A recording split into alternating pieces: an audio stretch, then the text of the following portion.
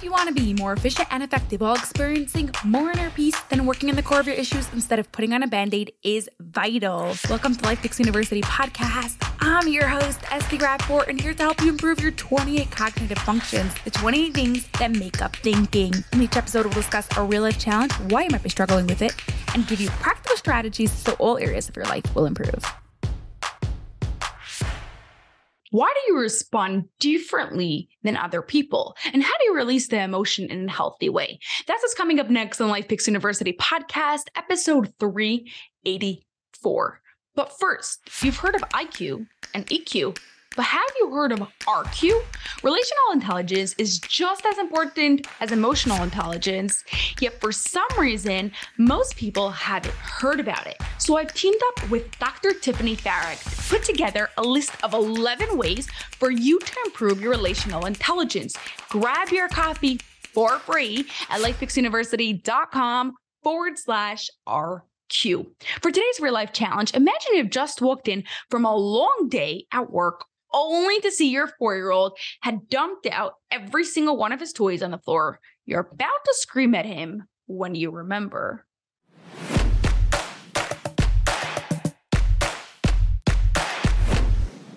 The reason you want to respond this way is because of the way your brain is wired. Because of environments and situations you've been in the past, they've created neural connections that cause you to behave and react the way that you do. Just like if someone has a traumatic experience, say for example, they're in a plane crash and now they don't want to fly in planes anymore. We know it's because of their trauma. What it really means is that the way their brain processed the information got wired to be afraid and not like planes. Now, I know that's an extreme example, but we all have this in many areas of our life. The good news is that just because your brain is wired a certain way, it doesn't have to stay that way. Because of a concept called structural cognitive modifiability, which is kind of like when you have an old rundown building and you bring in workers to change the pipes, the flooring, redo the whole thing, that in the end, it looks completely different. We do the same thing with your brain. We actually change the pipes and the flooring and rewire the whole thing. So how do we rewire it? To make a change in the neural connections in your brain, a change that's going to actually stick on a neurological level, we need an outside force to get the brain to start thinking about going down a different path. Now, there are two aspects to it. We have the emotional part of processing the emotions that created the brain to think that way, right? So say, for example, in the plane crash, we have to process the emotions of the plane crash and everything that it affects. And then we also have the cognitive, the thinking parts to it, the thinking skills that were affected because of the emotion, because of the whole traumatic experience that a person has been through. Now, I'm using traumatic experience very loosely here. It could be a small trauma. It could be something even that you don't consider traumatic, but enough that it's an outside force that made a change in your brain. Now, if you want to make the best change possible, you want to work on both.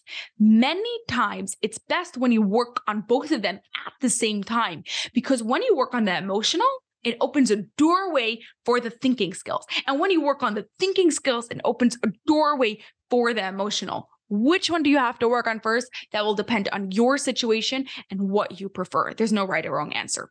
So how do we get an outside force to help you process the emotion and improve those thinking skills? So an outside force, many times the process of the emotion is a therapist.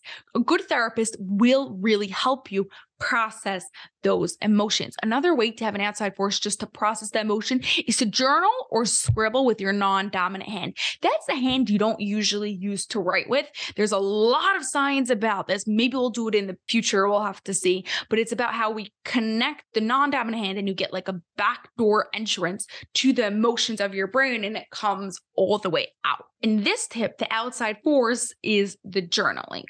Now, on the thinking skills, to make sure that your thinking skills that were so-called changed or damaged or wired a different way, you need a mediator, someone who understands the thinking skills, the cognitive functions, someone like me, to help you create those new neural connections, to ask you just the right questions that will help your brain, trigger your brain to start thinking in things in a different way.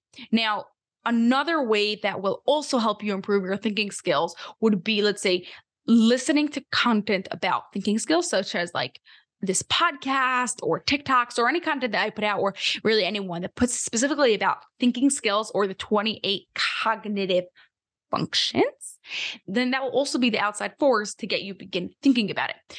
However, content to the general world is tips for the general world. So it might not be something that you specifically need. Does that make sense?